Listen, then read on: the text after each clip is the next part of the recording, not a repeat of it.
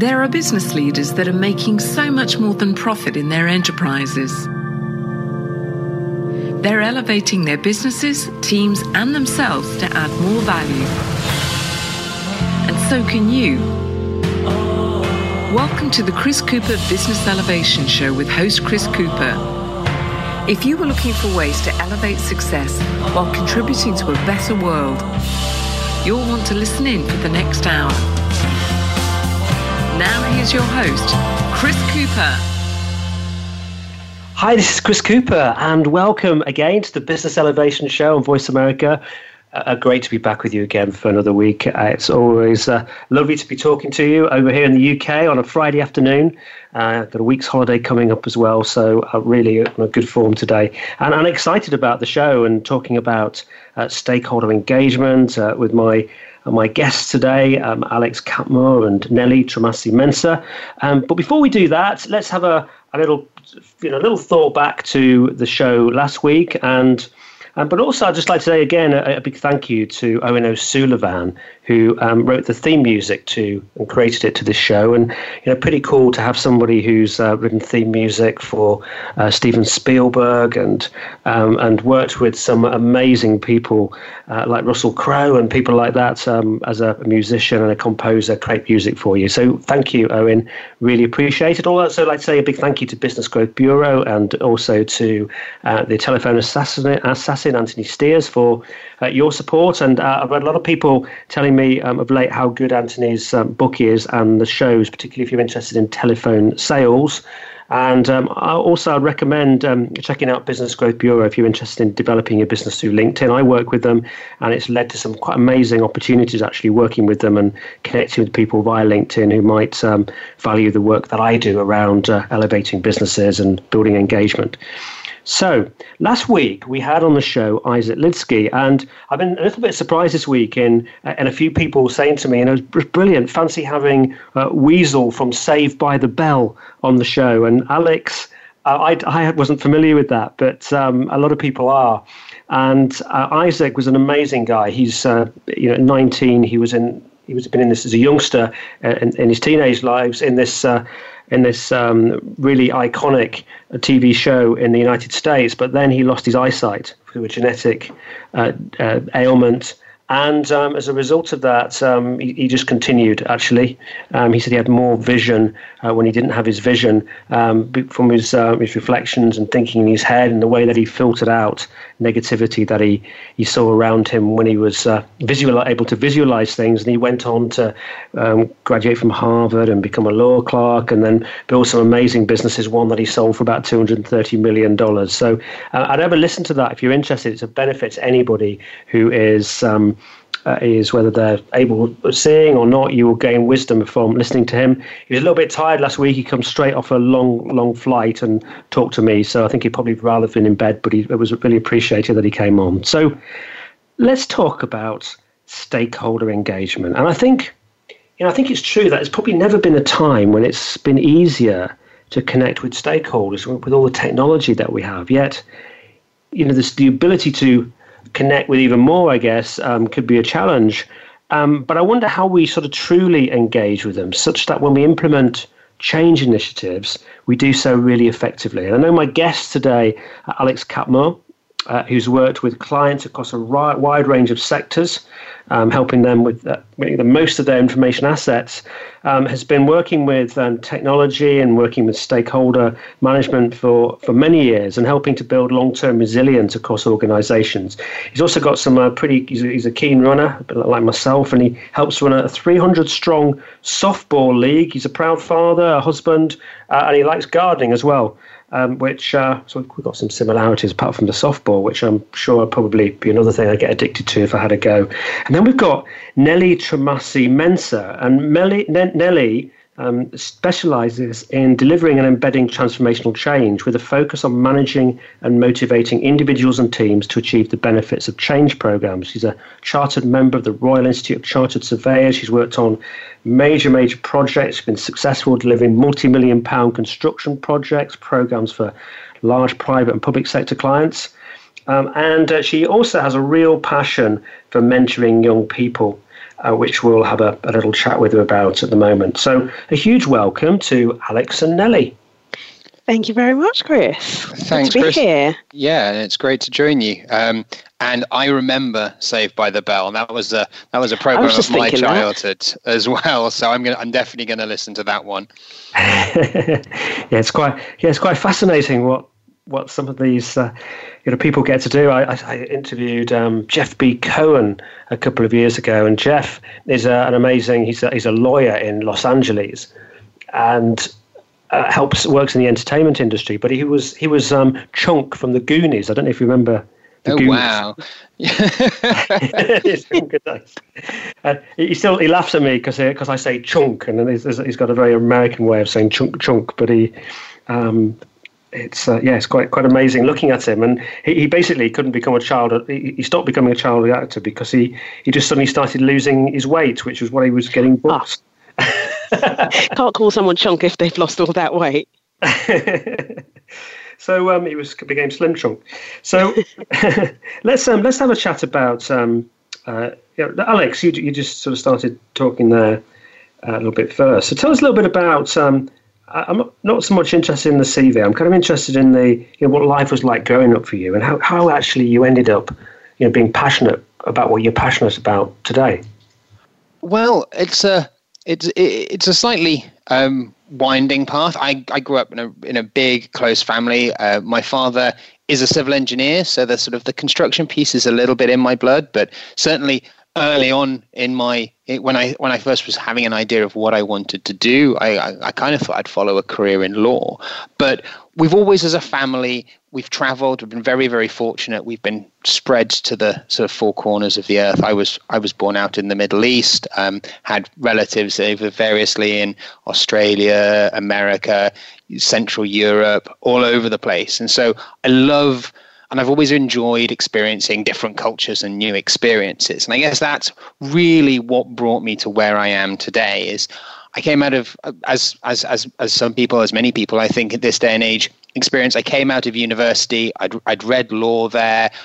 I thought that was where I wanted to go. And actually, I got out and I went, I'm not sure it is. So I tried a few different things, and happenstance came. I ended up working for the company that I work for now. And there was a huge variety of opportunities, and there was lots of different things that they were doing. They were working on some really exciting projects. There were some really cool people to work with, and I was lucky enough that they sort of took that interest and took that drive for new experiences and just said, here, run with it. And so that kind of that shapes me outside of work as well. The softball thing. So I've been playing softball now 12, 13 years. I'm not that great at it, but it was just completely by chance. I was walking through a park. The league had only just started. One of the teams were really short of people, and someone came up to me and said, "Hey, do you fancy playing softball for a bit?" I was like, I have no idea what this is, but I'll give it a go. They put a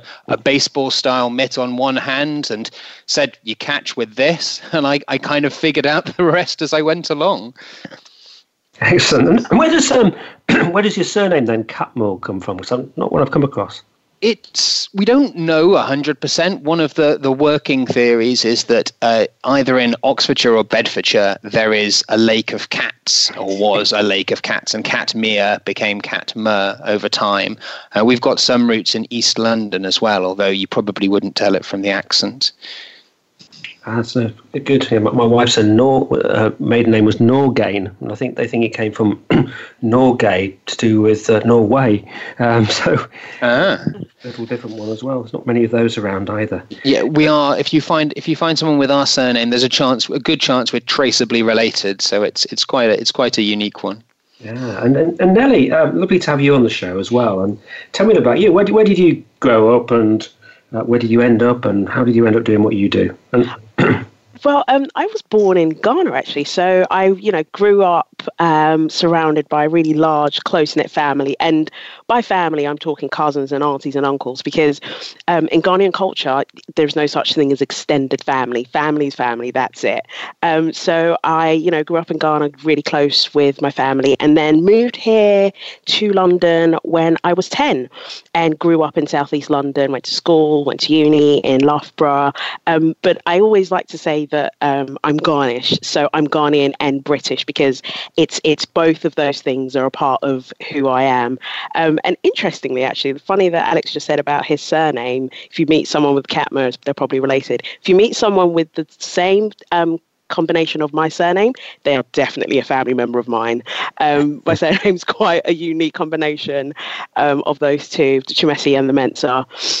So, I think that across, whether I grew up here in London or if I'd grown up in Accra in Ghana, I was always going to work in construction. I've got lots of family members who are in construction. Like Alex, my dad is also a civil engineer. So it was always going to be that case. It was more which part of the industry I would land in. And I think in the end, I chose project management because it is this perfect blend of having to, you have to have good technical knowledge and be good with processes, but you have to be even better with people. And I really like people. I'm fascinated. I'm that person. If I'm out and about, I will go and make friends with just random people and I'll be chatting away to them, because I'm not just passionate about people, I'm fascinated by human beings. I think that if you can work out what makes someone tick, you are able to not just walk alongside them, but you can help them as well.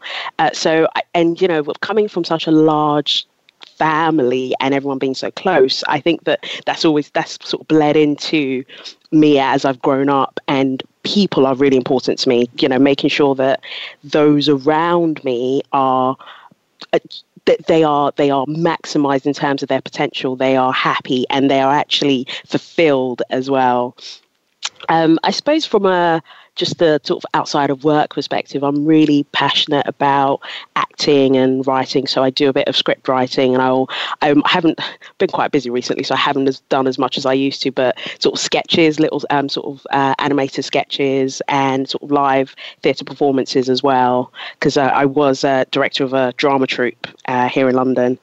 So that's a little bit about me. Good. It's interesting listening to you and listening to Alex, in the fact that you both, Alex had a global network of family to, I guess, kind of engage, had this kind of network. You had a big network of family in Ghana, and that's obviously expanded with you and maybe other members of the family overseas. So dealing with this network of families throughout your life, you now find yourself in a business and you're dealing with networks of people. And I really get your sentiment about people. I think I've mentioned it before on the show. Somebody once said to me, when my first week after graduating, Chris, he was a sales director, and he was retiring, and he came over to my desk and he said, Chris, can I share a little bit of advice with you? And I said, yeah. He said, you're starting your career this week, and I'm just finishing mine this week. If there's can I give you one tip, one lesson for my career that will stand you in good stead? And I said, yeah, sure. What's that? And he said, people are everything. Yeah. And I've really mulled over that, and I've ended up working like you because I love people, with people. That's my kind of passion. So this is why we're talking about engaging with people and with stakeholders today. So just very briefly. So we work for Faith and Gold, which is an integrated project and program management consultancy. What that means in very simple terms is we help clients realize value from their built estate. So it might be national infrastructure projects, mega cities in the desert, or primary schools or historic monuments. It's really all about maximizing and realizing value from the built estate. And it's really, for both Alex and I, actually, and I can speak on Alex's behalf because we both agree on this, it's a privilege to work with the people that we do, because we are in the midst of the cutting edge of conversations, and we are both really passionate about what we do, but we're also surrounded by equally passionate people who are all about delighting clients, and also looking at the way in which we can conceive and consume and interact with space, and trying to be making sure that we're actually being sustainable and responsible in the way in which we do that, and in the way we support our clients to do that. And so I think that's quite a good sort of summary of, you know, where we work and our sort of colleagues, really, in terms of our focus and our outlook. It's a fascinating place to work. I mean, the way we, as Nelly was saying, the way we consume space, the way we interact with space is changing so much at the moment. You look at something like the increase of telecommuting and the decentralizing of offices, potentially the next 10, 20, 30 years of autonomous vehicles changing and making car parking spaces, and the amount of land that's taken up just for car parking. The way we need and use space over the next sort of 20, 30 years, and we'll be working for that sort of period of time, is going to change dramatically, and we're going to be at the heart of that. That makes it fascinating. What an amazing place to work. Sounds incredible. There's all sorts of variety of projects I imagine you get involved in. We've just got 2 minutes till commercial break, but I just want to ask you, Nelly, maybe, how would you define stakeholder engagement? So I think that stakeholder engagement in its simplest form is when you are seeking to understand, influence and collaborate with anyone who's going to be impacted by the change you're about to land on them, essentially. And stakeholder engagement is primarily this two-way conversation. There should be this loop of sort of feedback and comments, and stakeholder engagement is all about your change initiative being shaped and molded and impacted and changed by the feedback you're getting from your stakeholders. So anyone that's going to be impacted by the thing you're about to change, they should have a voice, and you should be seeking to really understand how this change that's coming is going to impact them, and how you can land it well, but also make sure that actually they're going to get the most benefits out of it. Sounds very, very wise to me. There must be a lot of implementations that happen where people haven't felt like they've had the opportunity to be consulted. But obviously, when you do it well, it's going to massively help a change project. So we've got to go to commercial break now. So after the break, we'll find out a bit more about why stakeholders are so important to project success, and some thoughts about how to create good stakeholder engagement and how to maintain it through large projects and that sort of thing. So we'll be back with you again with Nelly and Alex in just a couple of minutes.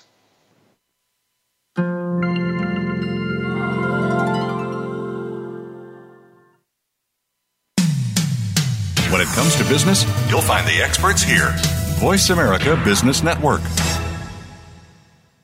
Would you like to work personally with the host of this show to help realize your potential? Chris Cooper supports business leaders and high potential individuals to achieve greater success in their businesses and careers.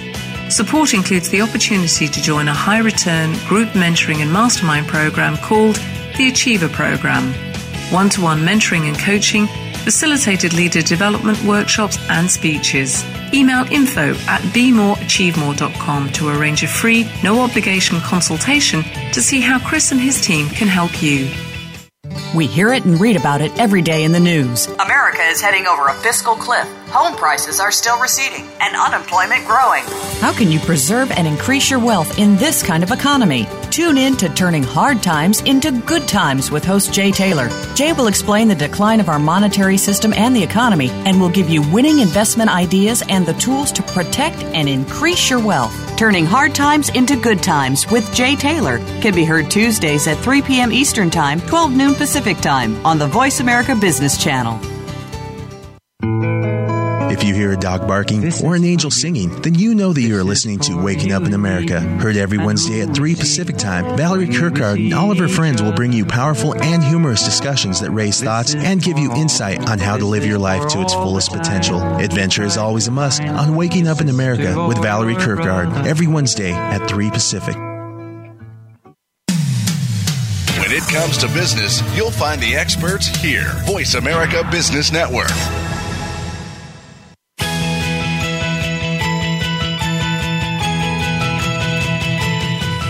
You are tuned into the Business Elevation Show with your host, Chris Cooper. If you have a question or comment about our show, please direct your emails to chris@chriscooper.co.uk. That's chris@chriscooper.co.uk. Now back to Chris Cooper.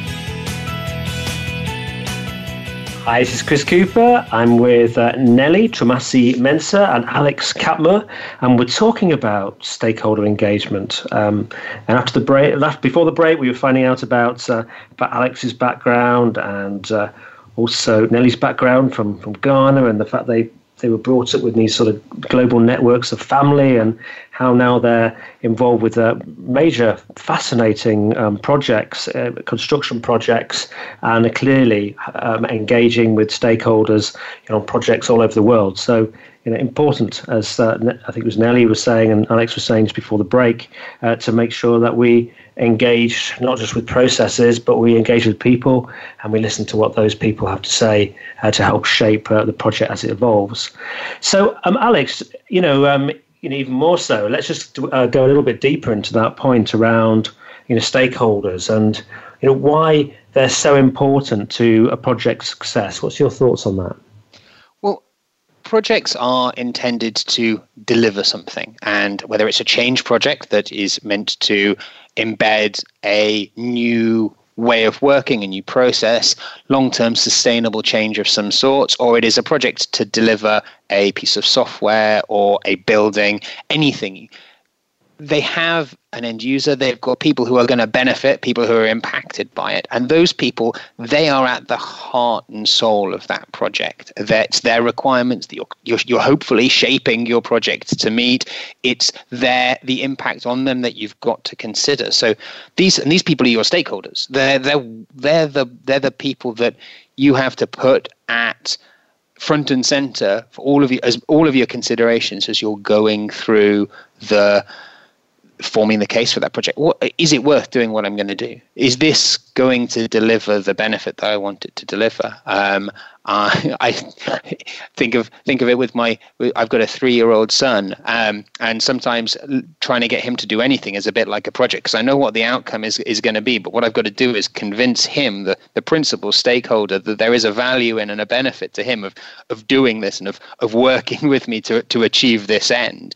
And quite often, the project it's a really temporary structure. It's a temporary construct. So we'll come in and we'll work with people to create new processes, introduce these processes, embed them, train people up.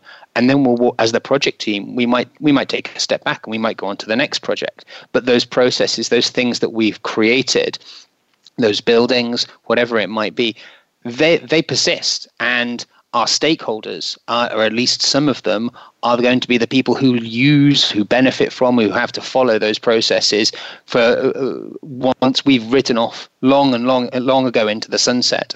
Nelly has a great phrase that we like to use when talking about stakeholder engagement, particularly around the importance of stakeholders, which is, don't forget your stakeholders, because they won't forget you. You might forget your stakeholders, but they won't forget you, because they are the ones who are ultimately impacted by and central to what you're trying to do. Yeah. So is that sort of, Nelly? Is that like a definition of a stakeholder in the respect that they're central to what you're going to do, or they're impacted by your actions or project? Absolutely. I think that without if you don't have your stakeholders at the front and center of what you're doing, whatever you deliver is going to be of no use because you haven't considered them. If you don't engage your stakeholders, they will engage you, but it will be in a way that you probably don't want them to. They will engage with the project no matter what it is, and you'll find that actually the way in which they're engaging, you're not in the driving seat. You're not able to actually positively engage, and it becomes a firefighting solution. So it is very much that thing of, you might forget your stakeholders, but they will not forget you, because they're living with the thing that you've built for them or you've delivered for them, so that you are going to be present in their minds. So it's just thinking about the word stakeholder. I've not thought about it in a great detail before, but I imagine a stakeholder sounds like somebody who's maybe got a stake in the hand and could potentially put that stake in the ground and could actually build a fence and be resistant and stop you effectively implementing what you want to implement. Absolutely. I think I've read somewhere before someone said that Stakeholder can put a stake through the heart of your project. True, yes. And they really, really can. So it's so important that you actually engage your stakeholders.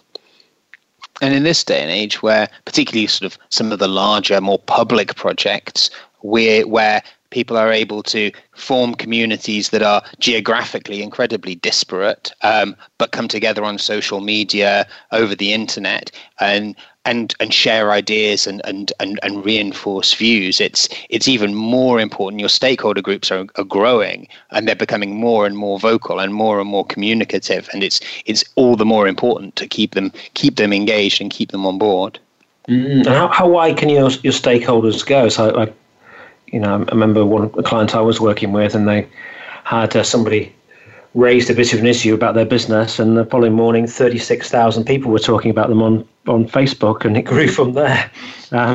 Well, we've had some fairly prominent projects, or one very prominent project in the UK that has arguably a stakeholder group of several tens, if not hundreds of millions of people in the form of Brexit. But it all depends on the scale and the scope of your project. And we've worked on projects where there is a truly global stakeholder group because what you're trying to achieve has an impact at a global level on groups of people. If you're delivering capability or if you're delivering change that will be felt across an organization, then if that organization's in 10 different countries, your stakeholder group can be located in each of those countries.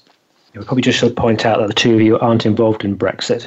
No, in no way, thankfully. It was a proverbial we.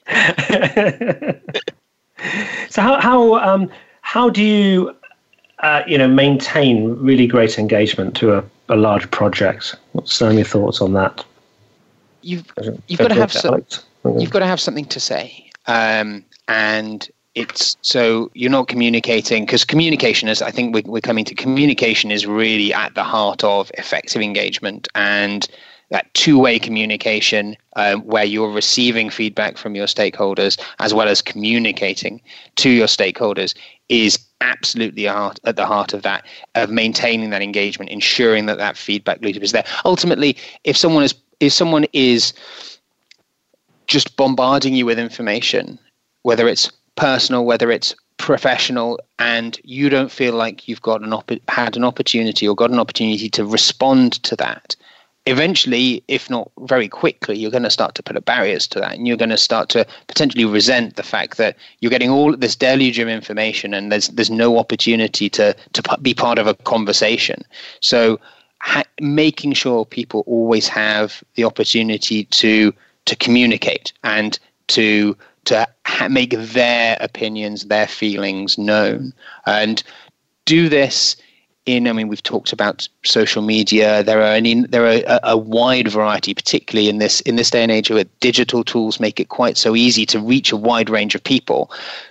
Engage in a considered manner. So don't employ a scattergun approach. Know your engagement channels, understand who you're engaging with, and make sure that you know how and target your engagement accordingly.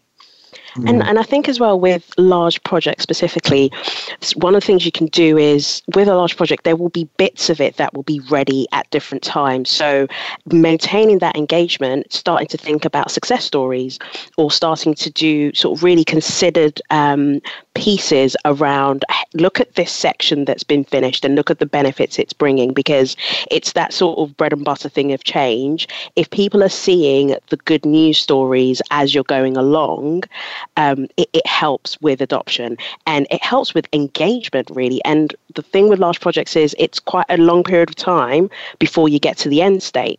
So rather than sort of waiting to the end state, as you go along, chunking it up into sort of bite-sized, consumable, good news stories of, the sections that have been finished or some of the benefits that these changes already bring in, really helps to maintain engagement.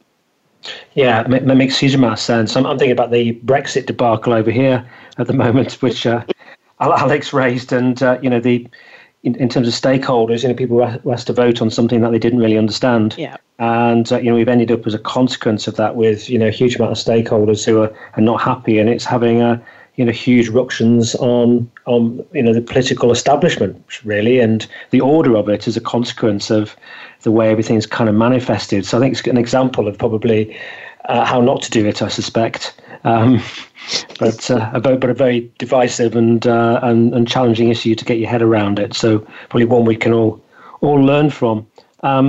So how do you best understand stakeholders then? I know you've got some sort of thoughts on different types of stakeholders. I'm kind of interested in how you categorize them, and maybe how you can then work with that categorization to more effectively engage them through a process and a journey. Yes, and I think that really, how do you understand your stakeholders? It's talking to them. There is no substitute for speaking to your stakeholders, and be it face to face or virtually. And just if you were trying to engage your stakeholders over email, know that it's not going to be in the fullness and things will get lost in translation. I think a really important thing as well is understanding the culture that exists in the organization or the group your stakeholders are in, because that inevitably will have such an impact in the way in which your stakeholders behave. And so when you understand the culture, you can understand your stakeholders. I like to call it the how we do things around here factor is actually really powerful. And I think that, once you start to speak to your stakeholders and you start to understand the culture, you can start to segment your stakeholder groups into personas.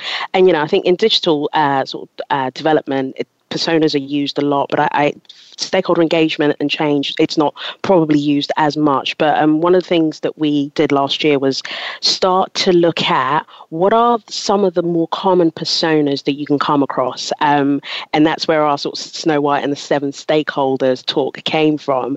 And it's that piece of making sure that you're in a place where you start to understand the personas, understand the impact those personas are going to have on your change program, but then also start to tailor your engagement to them. So, you might want to make sure that if you've got a group of traditionalists, for example, in your stakeholder group, you don't want to go off showing them the shiny new thing and just assuming that this shiny new tool that you're going to roll out is going to be enough to convince them to get buy-in, to get them engaged. It's knowing that actually you need to ensure that you're highlighting personal benefits to the traditionalists, because traditionalists oftentimes are like, I'm quite happy with how things are. Why are we changing anything? So, understanding your stakeholders is really about knowing where they're coming from, but also then actually starting to sort of segment them into these personas. And no one is ever going to be strictly a traditionalist. There is a blend in those personas, but having that idea and starting to do your stakeholder mapping in that way helps you understand your stakeholders, but it also helps you actually tailor your engagement sort of strategies to them as well. So these are people who probably don't like change particularly. Yes. Yeah. So we came up with sort of 7 characters, so Snow White and the 7 stakeholders, and we had a group of people who represented where, in our experience, the typical characters that we came across, and it's lighthearted, it's quite fun, it's obviously got that fairy tale analogy, and I think that's quite important. It's quite a serious, it's quite an academic topic in some regards, and injecting some humor into it and injecting some personality into it is a great way of grounding it back in the people, because it's all about the people. So, and you can start to understand which groups of people and which mixes of people work well together, because Nelly just talked about the traditionalist, and we had our characters, the skeptic and the Luddite, and everybody's favorite, the character who just doesn't like change. But we also have people like the early adopter and the digital native, and these characters can be real positive forces in your project, particularly digital transformational change projects, as we were talking about, because there are always, in so much as we might be tempted to focus on the challenging people and the challenging stakeholders to a project, because oftentimes we've got to put more work in to overcome their objections or to get them on board or to meet their expectations. Actually, there are some really valuable stakeholders for your project, you hope, which are those who really back it, who get it, who understand what it is you're trying to do, or are bought into what you want to deliver, and have a real stake, or may have a stake in getting that project to succeed. And understanding them and engaging them, you can get them to do some of the heavy lifting. They can evangelize. They can be out there going, "Hey guys, what we're doing or what we're going to do or what's changing and the change that's coming is really, really good. It's going to help you. And they can help people to internalize the benefits and see the change or see the project as a good thing in a way that perhaps you as the project team, where you are seen as the people who have to deliver this, and therefore your message is viewed as, well, you're going to say that, they can be more convincing. If you hear something from somebody that you trust and that you identify with on a personal basis, as a peer or as a friend or as a trusted colleague, rather than somebody who is at a remove from you, you're often more likely to value and to give weight and credence to that message. Right, so I'm kind of intrigued. Maybe you can help Nelly with the characteristics of the person who is labelled as a Luddite. Right. Yes. So this is a person who doesn't like technology. In all truth and honesty, they don't like technology. They're not comfortable with it, and actually there's an element of fear with Luddites when we're talking about digital and technology. You'll find that sort of characteristic won't be very responsive to your message, and they will genuinely struggle to embrace the opportunity, and chances are they're going to reject the change because there is this fear of the unknown. There is this fear of, am I going to have to upskill? Will I actually get how to do this? Is this something that everyone else sees as basic, but I don't because I stay away from technology? This character can really actually slow down your change process, and they will need some hand-holding. Yes. That goes without saying. Yes, I should say thank you to Catapult Partners, who Elizabeth Vinberg Hearn and Steve, who introduced me to yourselves, because that's what very much what they do, and they help people to deal with that technological change and the culture and the people, and because it is a journey, and it does require change, and it does require people to adapt, and there's a good way to go about doing that effectively. So thank you to them. Well, we're going to go to commercial break again now, and after the break, we're going to talk about some strategies that you can use to engage your stakeholders. So do join us again in just a couple of minutes.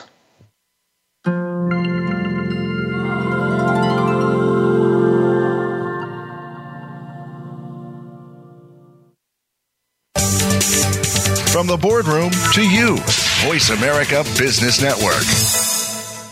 Would you like to work personally with the host of this show to help realize your potential? Chris Cooper supports business leaders and high potential individuals to achieve greater success in their businesses and careers. Support includes the opportunity to join a high return group mentoring and mastermind program called the Achiever Program. One-to-one mentoring and coaching, facilitated leader development workshops and speeches. Email info@bemoreachievemore.com to arrange a free, no-obligation consultation to see how Chris and his team can help you. Have you become a member yet? Sign up now to become a member of Voice America. It's always free and easy. Plus, you get to take advantage of some great member benefits. Get unlimited access to millions of hours of on-demand content across all of our channels. Keep track of your favorite episodes, shows, and hosts in your own customizable library. Find out what shows you might be interested in based on your favorites. Plus, you get insider access with our newsletter. Membership gives you more. Sign up at voiceamerica.com and click Register at the top right. The Voice America Live Events channel is here now to showcase your corporate, individual, or organization's live event. Visit voiceamerica.com/live events to see all of our past live events and find out more. Whether it's a multi-day conference, special speaker, or single-day event, we've got everything to make your event a success. We can do a few hours or a few days. For more information about taking your event to the next level, call Jeff Spinard at 480-294-6417 or email info@voiceamerica.com. Again, that's Jeff Spinard at 480-294-6417 or send us an email to info@voiceamerica.com. Voice America is where you are and where you want to be. Join us around the globe as we broadcast live from some of the most interesting events available. Don't forget to view all our live events, including on-demand access to past events that you may have missed by visiting voiceamerica.com/live events. From the boardroom to you, Voice America Business Network.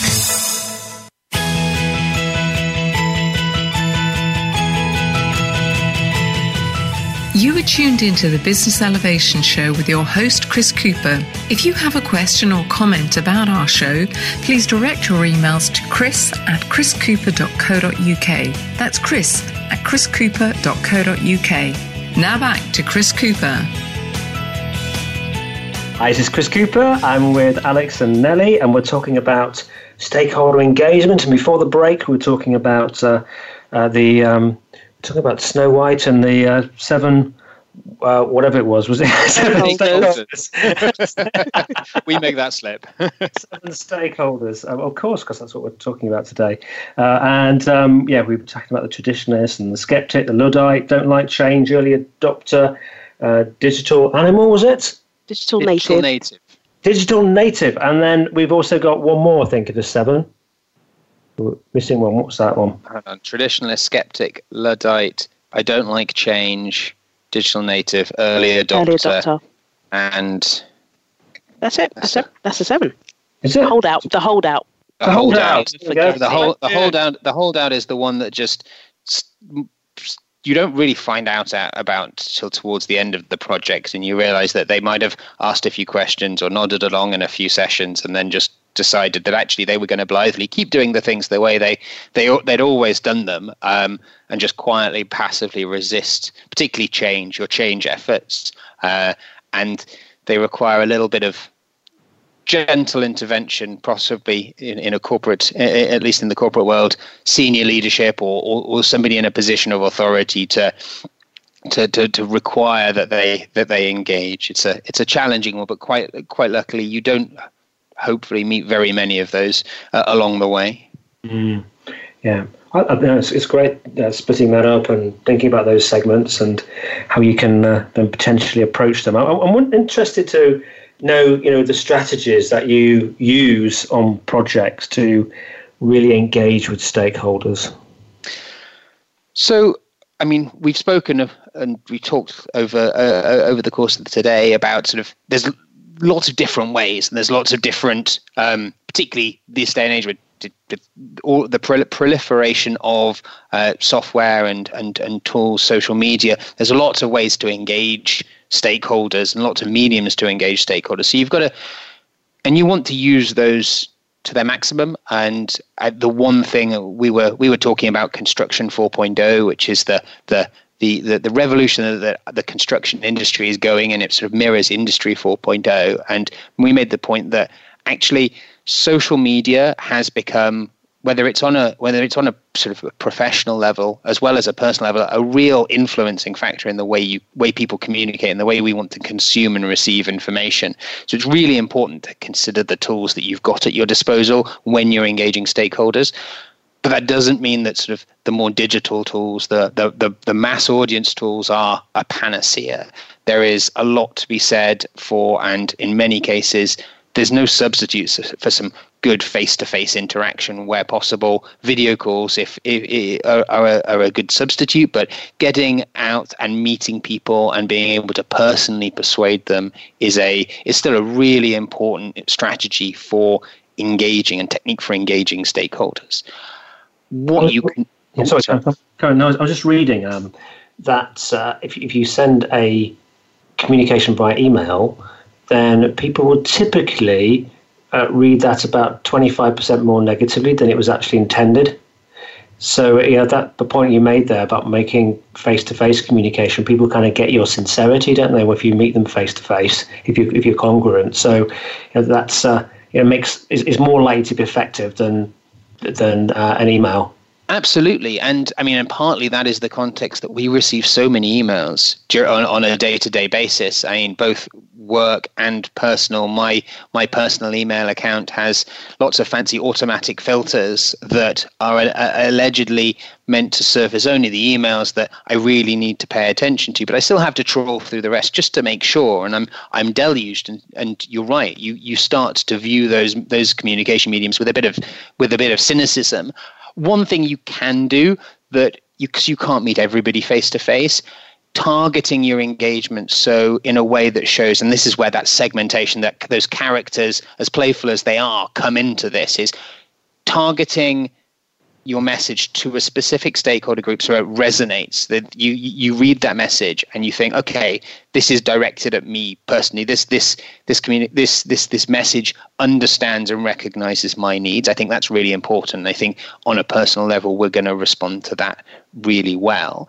Now, depending on the characters you are and depending on that blend of characteristics you might have, there are different strategies that you can use to bring people on board with your change or your project. And Nelly mentioned some earlier in terms of the maintaining engagement through a large project, where you can start to give people a bit of a vision of what the future is going to be like. You can show them part of the project that's been completed, or you can take them to somewhere where something similar has happened. A big one at the moment in the working environment is the move over time to agile working, to open plan offices from cubicles, fixed desks, and it's a relatively simple process, but it's quite a challenging change for people because it means a fundamental change to the space that they might spend 8, 9, 10 hours a day in, and helping people to see what an agile working space actually looks like can really let people put themselves in the place of where they'll be in the future, and it takes that fear away from it. I guess it gives them time to adjust as well. So sometimes it can. It's a little bit like a car design comes out and people look at it and think, oh gosh, don't like that, but actually within a year or two, it's the norm and it's accepted and it's liked. But I guess with like an office of that nature, if you've had the chance to pre-see it, think about it, reflect on it, get your head around it, then that will save that pain a little bit further down the line. And it allows people to feedback. Retail stores often try new shop concepts and new fit outs in 1 or 2 stores because they can see how the public, who are their principal stakeholder, because they're the people coming in that they want to attract in, they're the people who they want to spend money in there, they can see how they respond and they can tweak and adjust their design and understand whether there are bits that need to be amended before they then spend all of that money rolling it out across their branches. So Nelly, do you have an example of that you've come across or you've experienced where there's been really exceptional stakeholder engagement and it's been due to the endeavours of the people who've been running the project? So I think that I've got quite a few actually. One that isn't quite sort of corporate and work, and it's around the Deadpool movie when it was coming out, and that engagement from the cast to the people that were potentially going to see this film.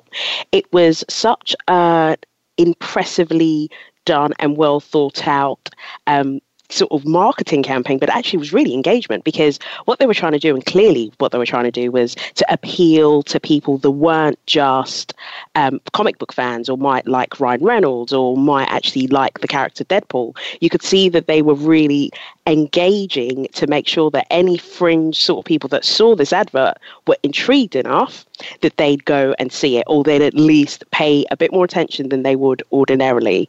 And so that was a few years ago, wasn't it? And that was such an interesting campaign in terms of engaging. I think another example is one that Alex talks about a lot, which is a gas replacement works that was happening in Cardiff city centre. Now, it was quite as these works often are, quite disruptive and cause lots of traffic, but they had a Twitter account which they used on a regular basis to really engage with the public and really make sure that information wasn't just sort of street rumours, as I like to call it. It was real information coming directly from the project team, and they gave a mechanism and a space for members of the public who were going to be impacted by this to actually be able to feedback, to actually be able to have dialogue and communication with the project team. And, Alex always talks about this, and he says that he doesn't live anywhere near where the gasworks were happening, but he noticed it and he paid attention. And I think that's when, you really know you've got exceptional stakeholder engagement, where you're not necessarily a stakeholder yourself, but it makes you go, okay. That's good. If I was a stakeholder, I would be, I would receive this well. I would feel really engaged. How about you, Alex? It's great. Other than that, the gas replacement works is probably the classic example there for me, in terms of that allowed people to just feel personally informed about what was some fairly major works for them and what was really impacting them on a day-to-day basis. It supplemented the face-to-face meetings and the information boards and the plans that were available on websites. It was just that extra layer that made them sit up and think, okay, they're taking a personal account of the impact that this is having on me. Excellent. Well, we're actually not far from the end of the show now. It's gone really, really quickly. And I'm kind of interested if you've got any final messages that you might like to leave us with. How would you kind of summarize this for us, Nelly? I think the main takeaway that we want people to take away from this is stakeholder engagement is fundamental to successful change initiatives. But stakeholder engagement is about people. Actually, change initiatives are all about people. So keeping people in the center of what you're doing is going to help massively towards actually achieving success, especially when you were talking about digital transformation. I think oftentimes you can get distracted by the shiny new tools and the shiny new sort of tech that's coming, but actually keeping people at the center of your engagement, keeping making sure that you understand who your stakeholders are, making sure that you actually also understand the changes in the way in which people want to be communicated with. I often talk about the fact that with social media and with being asked for our feedback on all sorts of things, you ring British Gas and they ask you after the phone call, how did we do? It conditions us all to expect to be asked for our feedback.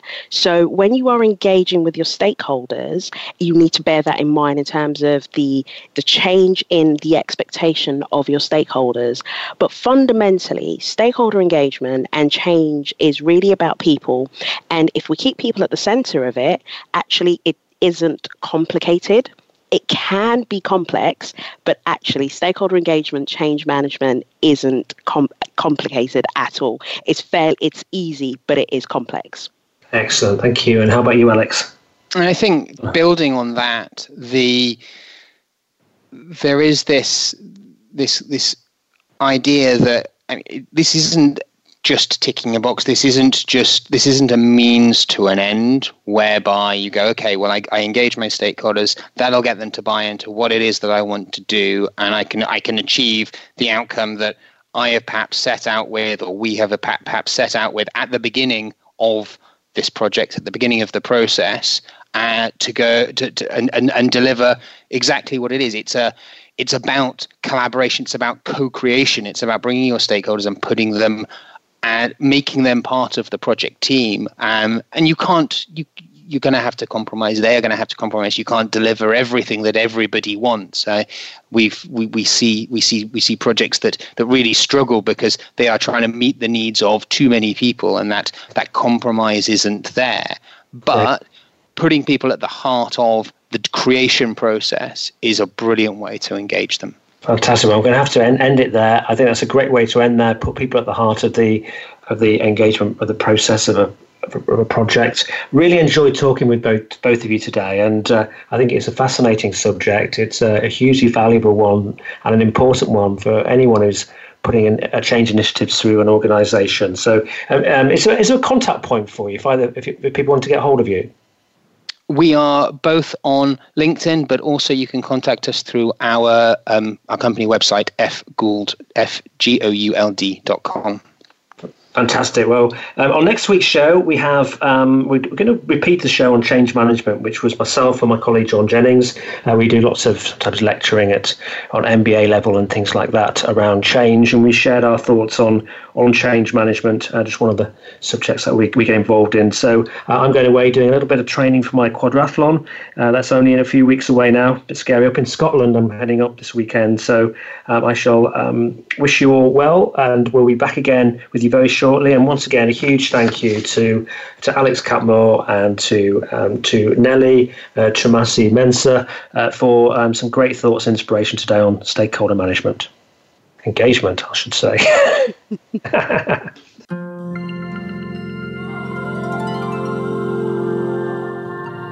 We thank you for listening to the Chris Cooper Business Elevation Show. Please join your host, Chris Cooper, again next Friday at 8 a.m. US Pacific Time on the Voice America Business Channel. Be more. Achieve more.